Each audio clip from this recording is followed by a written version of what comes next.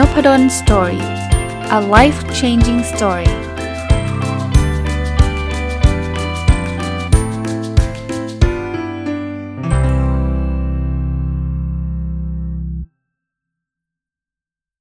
ัสดีครับยินดีต้อนรับเข้าสู่นพดล Story Podcast นะครับคราวนี้ตอนนี้จะกลับมาที่หนังสือเล่มนี้ครับ 1000 plus little habits of happy successful relationships ของคุณ Mark and Angel Chernoff นะวันนี้หยิบบทความอันนี้มาครับ 9 good signs you are in the right relationship นะก็คือสัญญาณ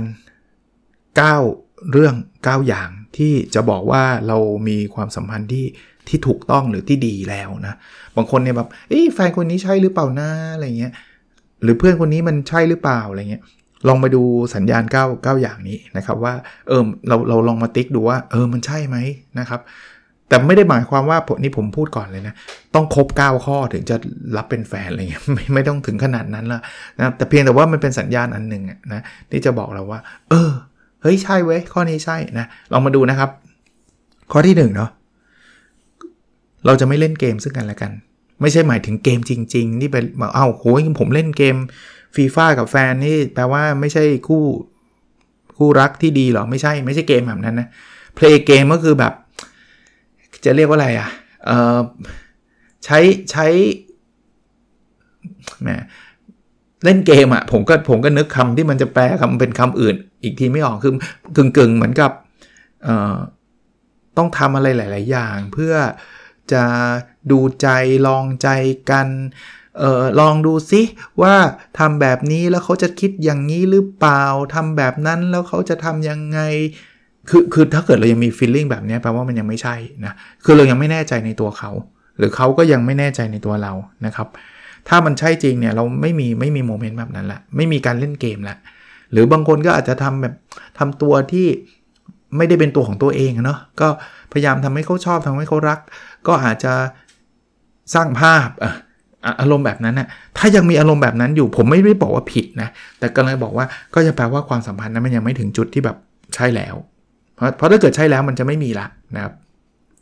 อันที่2คือทั้งเราและเขานะคู่เราเนี่ยเราจะรู้เรื่องอะไรเท่าๆกันเหมือนกันกึ่งว่าเราจะไม่ได้มีความลับอะไรต่อกันนะถ้าเกิดเรายังแบบคบซ้อนอยู่ยกตัวอย่างอันนี้เนี่ยรับรองว่าเขาไม่รู้เรื่องนี้แน่นอนเพราะว่าถ้ารู้เดี๋ยวเป็นเรื่องใช่ป่ะเราก็จะไม่กล้าบอกเขาเรื่องนี้เหมือนกันอย่างนี้แปลว่ายังไม่ใช่นะครับยังไม่ใช่เพราะว่าเรากับเขานี่มีข้อมูลที่ไม่เท่ากันเพราะว่าเรามีบางเรื่องที่ไม่อยากบอกหรือไม่จำเป็นต้องเป็นเรื่องคบซ้อนก็ได้นะมันอาจจะมีบางเรื่องที่เราคือถ้าความสัมพันธ์ที่มันชัดเจนแล้วมันโปร่งใสหรือว่ามันใช่แล้วเนี่ยเราจะไม่ค่อยมีความลับซึ่งกันและกันเรามีอะไรเราก็พูดเล่าให้เขาฟังเราสอบตกเราก็บอกเขาได้ว่าแบบสอบตกเขาหงุดหงิดกับเพื่อนสนิทเขาก็เล่าให้เราฟังได้ลงแบบนั้นนะครับคือเขาจะไม่กลัวว่าอุ้ยบอกไอ้นี่ไปแล้วเดี๋ยวไอ้นี่มันจะเอาไปลงโซเชียลแล้วเดี๋ยวเราจะซวยอะไรเงี้ยจะไม่มีโมเมนต์นั้นนะถ้าความสัมพันธ์มันถึงจุดที่มันใช่แล้วนะครับคือเราไว้ใจซึ่งกันและกันนี้อย่างนี้ดีกว่านะครับอันนั้นคือสัญญาณแบบที่2นะครับสัญญาณอันที่3คือการสื่อสารระหว่างเรากับเขานะ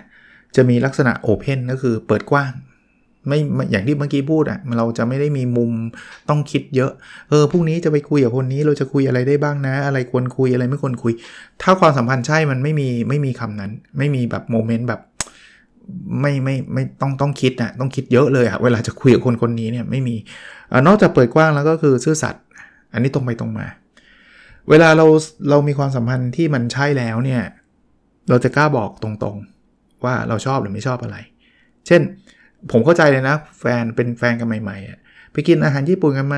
ไม่สิเราก็ชอบอะไรเงี้ยจริงๆอาจจะแหวะไม่ชอบเกลียดแต่ว่ากลัวที่จะบอกเขาว่าเกลียดแล้วเดี๋ยวเขาจะไม่ชอบเราอะไรเงี้ยนะก็ตามใจอย่างนี้แปลว่าความสัมพันธ์ยังไม่ถึงจุดที่มันแบบใช่แน่นอนนะถ้าใช่แน่นอนแล้วก็ที่จะบอกเขาบอกว่าไม่อยากกินญี่ปุ่นไม่ชอบอารมณ์แบบนี้มัน honest ไปถึงขั้นที่แบบ honest ที่แบบอย่างที่บอกนะไม่แอบมีกิ๊กไม่แอบคบซ้อนอะไรอย่างเงี้ยไอ้พวกนั้นน่ะแน่นอนอันนั้นมันสัญญาณชัดเจนอยู่แล้วถ้าใครยังทำอยู่ก็ไม่ต้องถามตัวเองนะว่าคนนี้ใช่สำหรับเราหรือเปล่าถ้าใช่จริงคุณไม่คบคนพร้อมๆกัน5คน6คนแบบนั้นหรอกนะ กับอีกเรื่องนึงคือทุกอย่างชัดเจนเคลียร์นะมีอะไรก็คุยกันเนาะมีอะไรที่แบบเห็นไม่ตรงกันก็บอกกันได้นะว่าเฮ้ยเธอทำแบบนี้ฉันไม่ชอบหรือว่าฉันทำแบบนี้เธอชอบหรือเปล่าถ้าเธอมีปัญหาเรามานั่งคุยกันถ้าความสัมพันธ์เราไปถึงจุดนั้นก็แปลว่ามันจุดที่มันใช่แล้วล่ะนะต้องบอกว่าคำว่าใช่ไม่ได้แปลว่าเราจะเห็น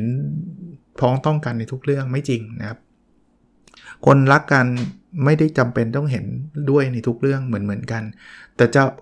จะกล้าที่จะบอกแล้วก็กล้าที่จะรับฟังด้วยนะไม่ใช่บอกอย่างเดียวนะเธอสิเปลี่ยนอย่างนี้ก็ยังไม่ใช่บอกแต่และรับฟังด้วยนะว่าทำไมก็ถึงคิดแบบนั้นทำไมเราถึงคิดแบบนี้คือบางทีเนี่ยพอเรากล้าที่จะพูดและกล้าที่จะรับฟังเนี่ยผมว่าปัญหามันหายได้เร็วแล้วอีกคนนึงเขาก็ appreciate นะว่าเราก็บอกเขาตรงๆแล้วจริงๆเราก็รับฟังแล้วบางอย่างเนี่ยเราก็รู้สึกว่าเราต้องปรับปรุงด้วยเพราะว่าเราบางทีเรามองข้ามไปนะครับอันที่4เนาะคือถ้าความสัมพันธ์มันดีเนี่ยเราจะใช้ภาษาที่ทำหนอมน้ำใจซึ่งกันและกันนะเราจะไม่ใช้ภาษาที่มันรุนแรงเราจะไม่ใช้ภาษาที่แบบเหยียดเราจะไม่ใช้ภาษาที่ด้อยค่าของอีกคนหนึ่งนะ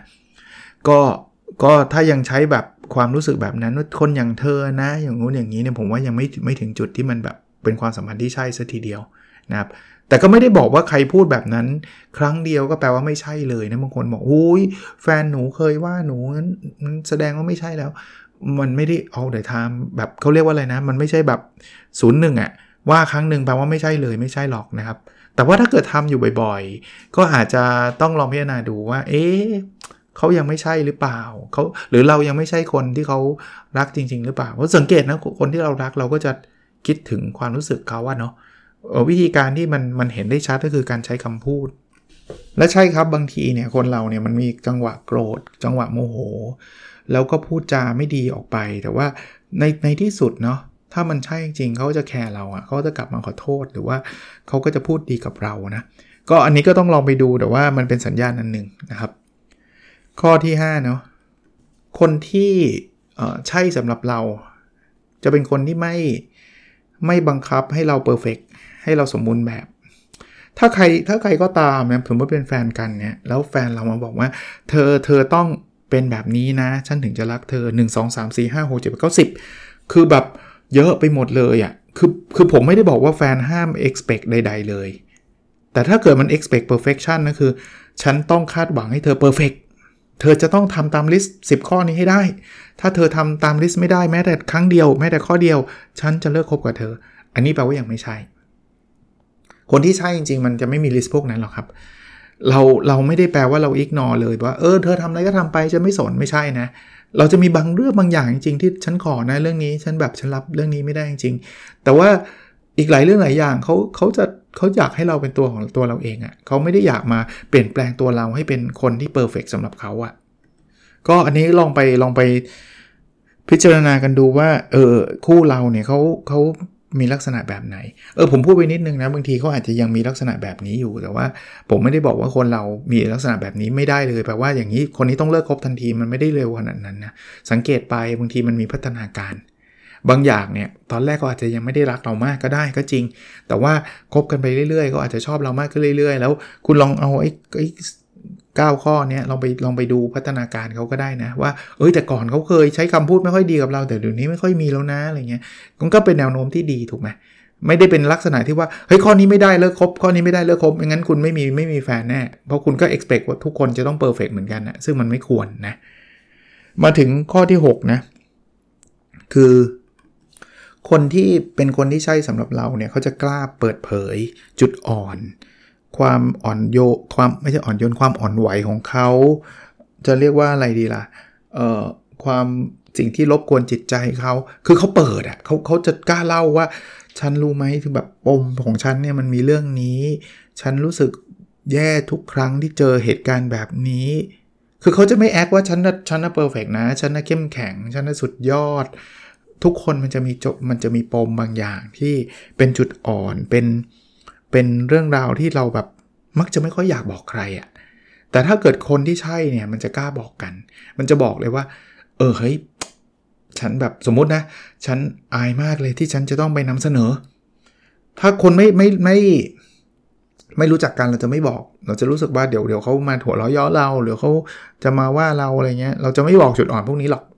แต่กับแฟนเราคนที่ใช่สำหรับเรากล้าพูดเลยว่าเฮ้ยฉันไม่เพอร์เฟกต์นะฉันมือเย็นมากเลยเวลาฉันนำเสนอเนี่ย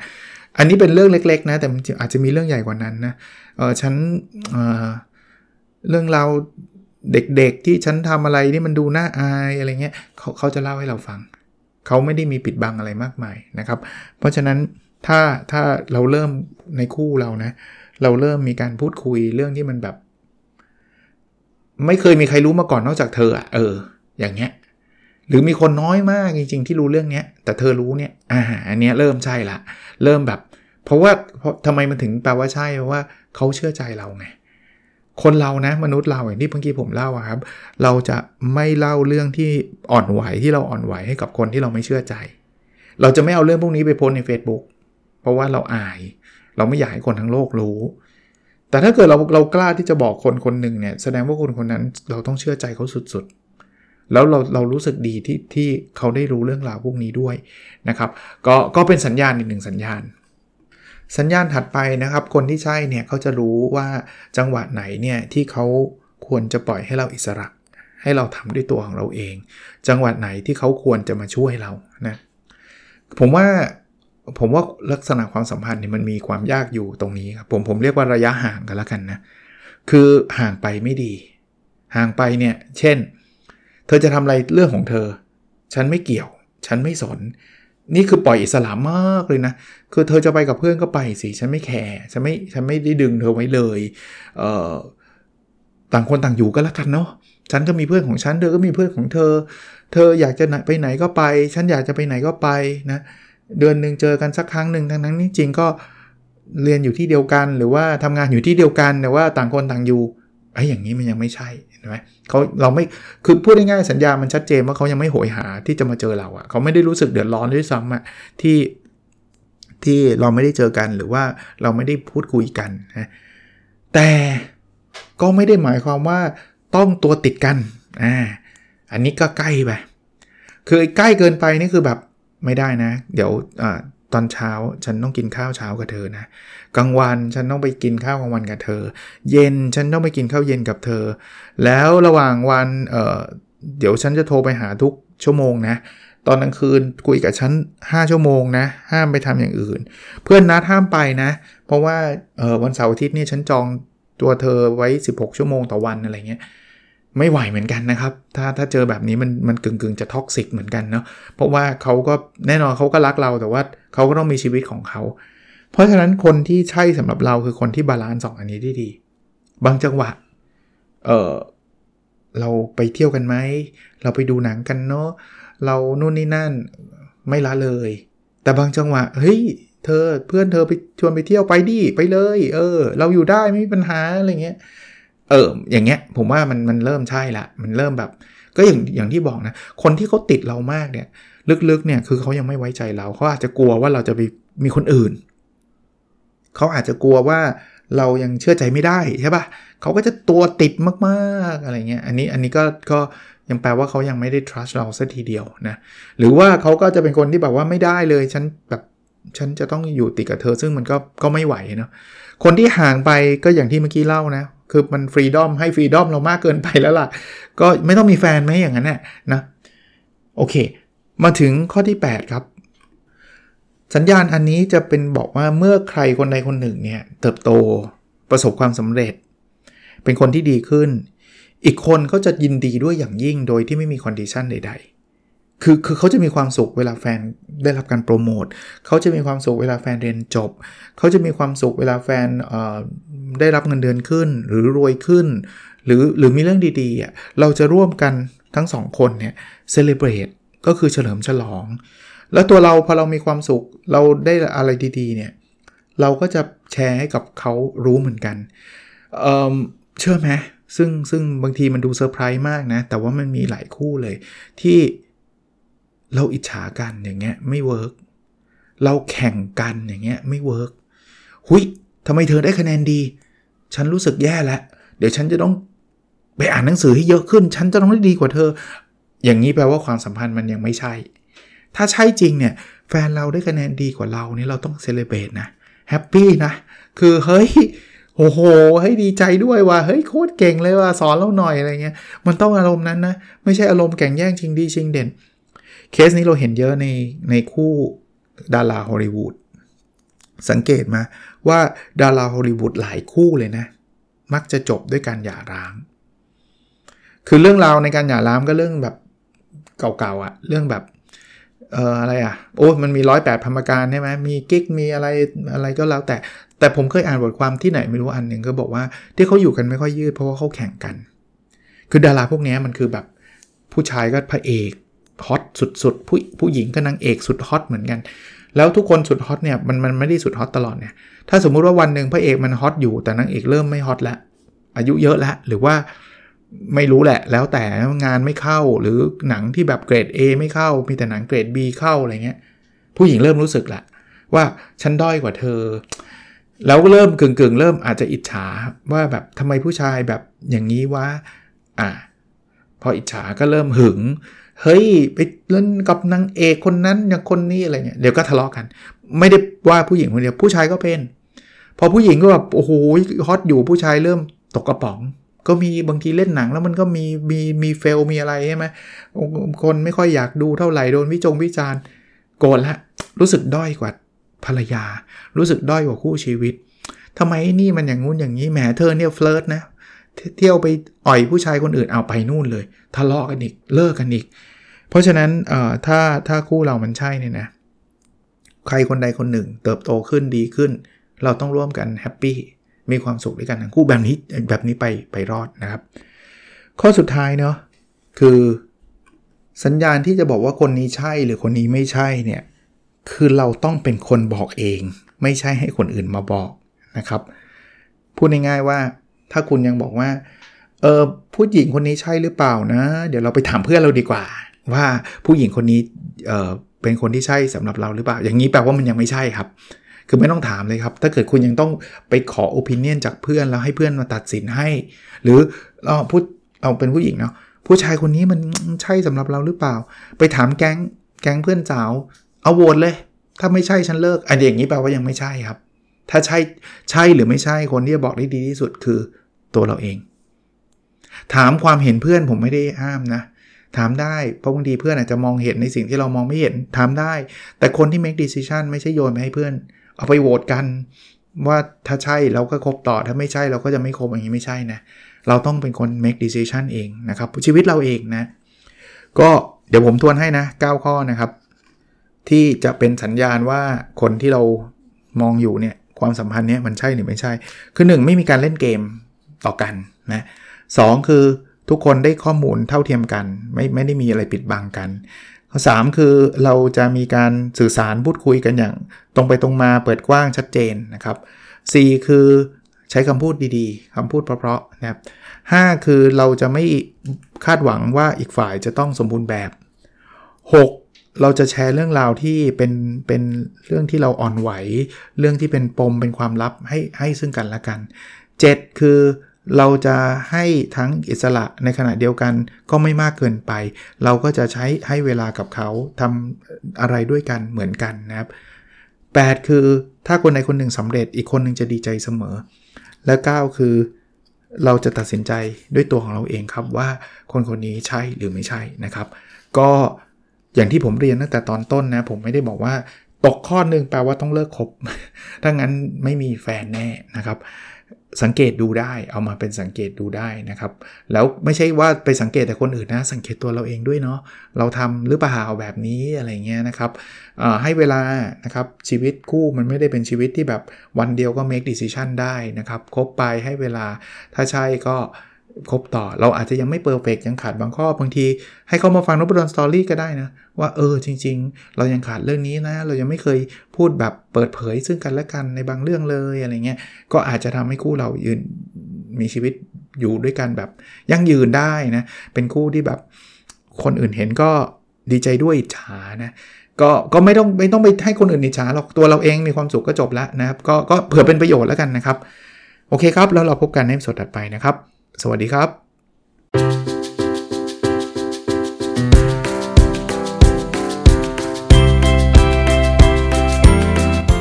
Noppadan Story,